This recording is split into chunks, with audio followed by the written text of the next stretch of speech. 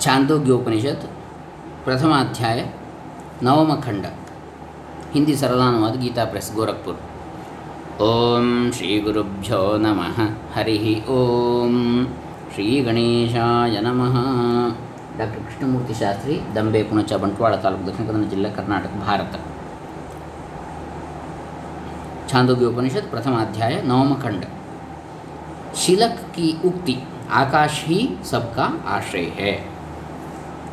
अस्य लोकस्य का गतिरित्याकाश इति होवाच। सर्वाणि वा इमानि भूतानि आकाशादेव समुत्पद्यन्त।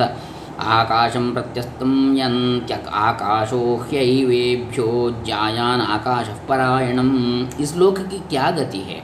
इस पर प्रवाहन ने कहा, आकाश, क्योंकि ये समस्त भूत आकाश से ही उत्पन्न होते हैं, आकाश में ही लय के प्राप्त होते हैं और आकाश ही इनसे बड़ा है, अतः आकाश ही इनका आश्रय है।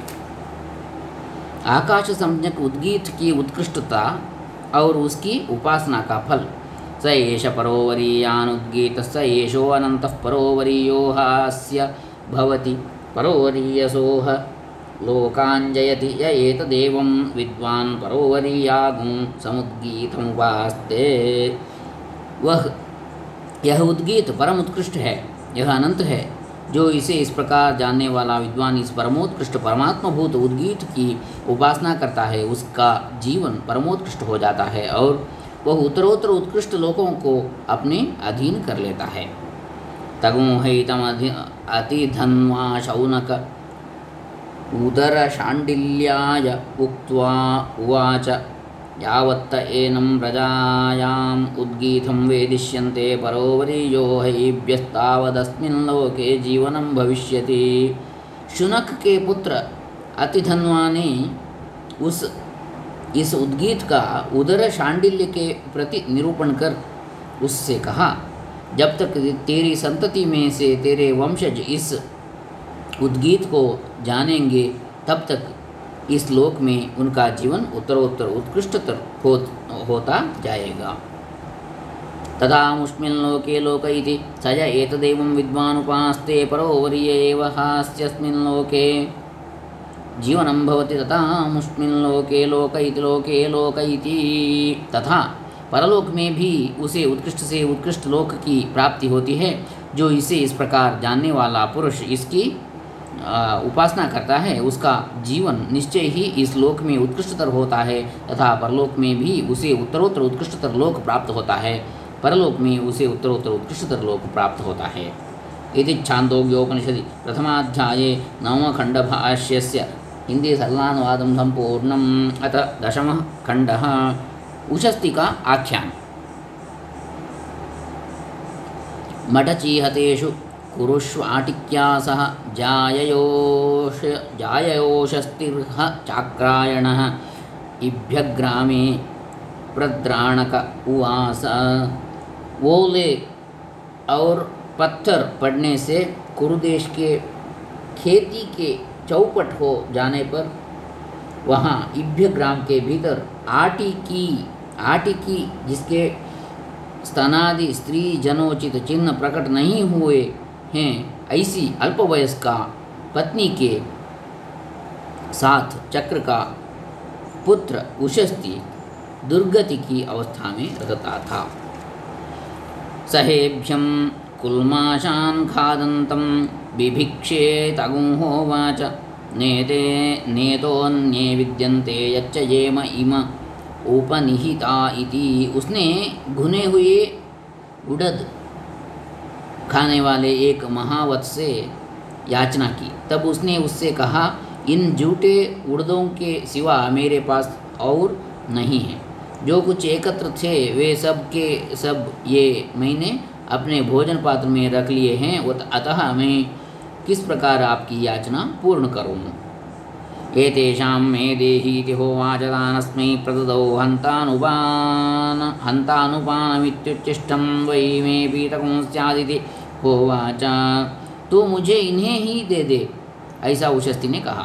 तब महावत ने वे उड़द उसे दे दिए और कहा, यह अनुपान भी लो।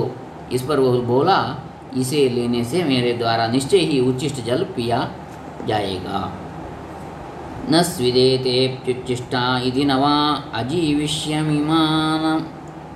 इमानखादन् इति होवाच कामो म उदकपानमिति।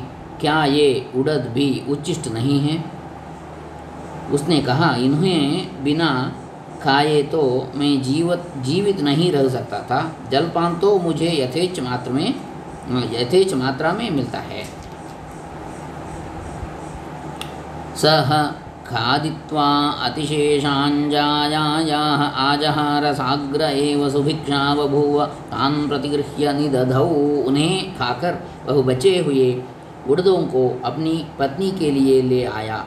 वह पहले ही खूब भिक्षा प्राप्त कर चुकी थी, अतः उसने उन्हें लेकर रख दिया। सह प्रातः सञ्जिहान उवाच, यद्बतान्नस्य लभेमहि धनमात्रागुं राजासो यक्षते समा सर्वैरार्त्विज्यैर्वृणीतेति। उसने प्रातःकाल शय्या त्याग करने के अनंतर कहा, यदि हमें कुछ अन्न मिल जाता तो हम कुछ धन प्राप्त कर लेते, क्योंकि वह राजा यज्ञ करने वाला है। वह समस्त ऋत्विक कर्मों के लिए मेरा वरण कर लेगा। तंजायोवाच हन्तपत इम एव कुल्माषा इति तान् खादित्वा मुं यज्ञं विदतमेयाज। उससे उसकी पत्नी ने कहा, स्वामिन, आपके दिए हुए वे उड़द ही ये मौजूद हैं, इन्हें लीजिए। उशस्ती उन्हें खाकर ऋतुजों द्वारा विस्तारपूर्वक किए जाने वाले उस यज्ञ में गया। राजयज्ञ में उशस्ती और ऋतुजों का संवाद। तत्रोद्गातॄणास्तावे स्तोष्यमाणानुपोपविवेश सह प्रस्तोतारमुवाच। वहाँ जाकर वह आस्ताव स्तुति के स्थान में स्तुति करते हुए उद्गाताओं के समीप बैठ गया और उसने प्रस्तोता से कहा, प्रस्तोतर्या देवता प्रस्तावमन्वायत्ता ताञ्चेदविद्वान् प्रस्तोष्यसि मूर्धा ते विपदिष्यति इति। हे प्रस्तोतः, जो देवता प्रस्ताव भक्ति में अनुगत है, यदि तू उसे बिना जाने प्रस्तवन करेगा तो तेरा मस्तक गिर जाएगा।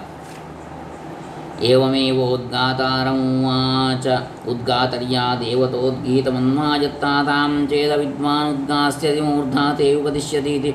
एवमेव प्रतिहर्तारमुवाच, प्रतिहर्तर्या देवता प्रतिहारमन्वायत्ता तां चेदविद्वान् प्रतिहरिष्यसि मूर्धा ते उपदिश्यति इति। तेह समारतास्तूष्णीमासाञ्चक्रिरे। इसी प्रकार उसने उद्गाता से भी कहा, हे उद्गातः, जो देवता उद्गीत में अनुगत है, यदि तू उसे बिना जाने उद्गान करेगा तो तेरा मस्तक गिर जाएगा।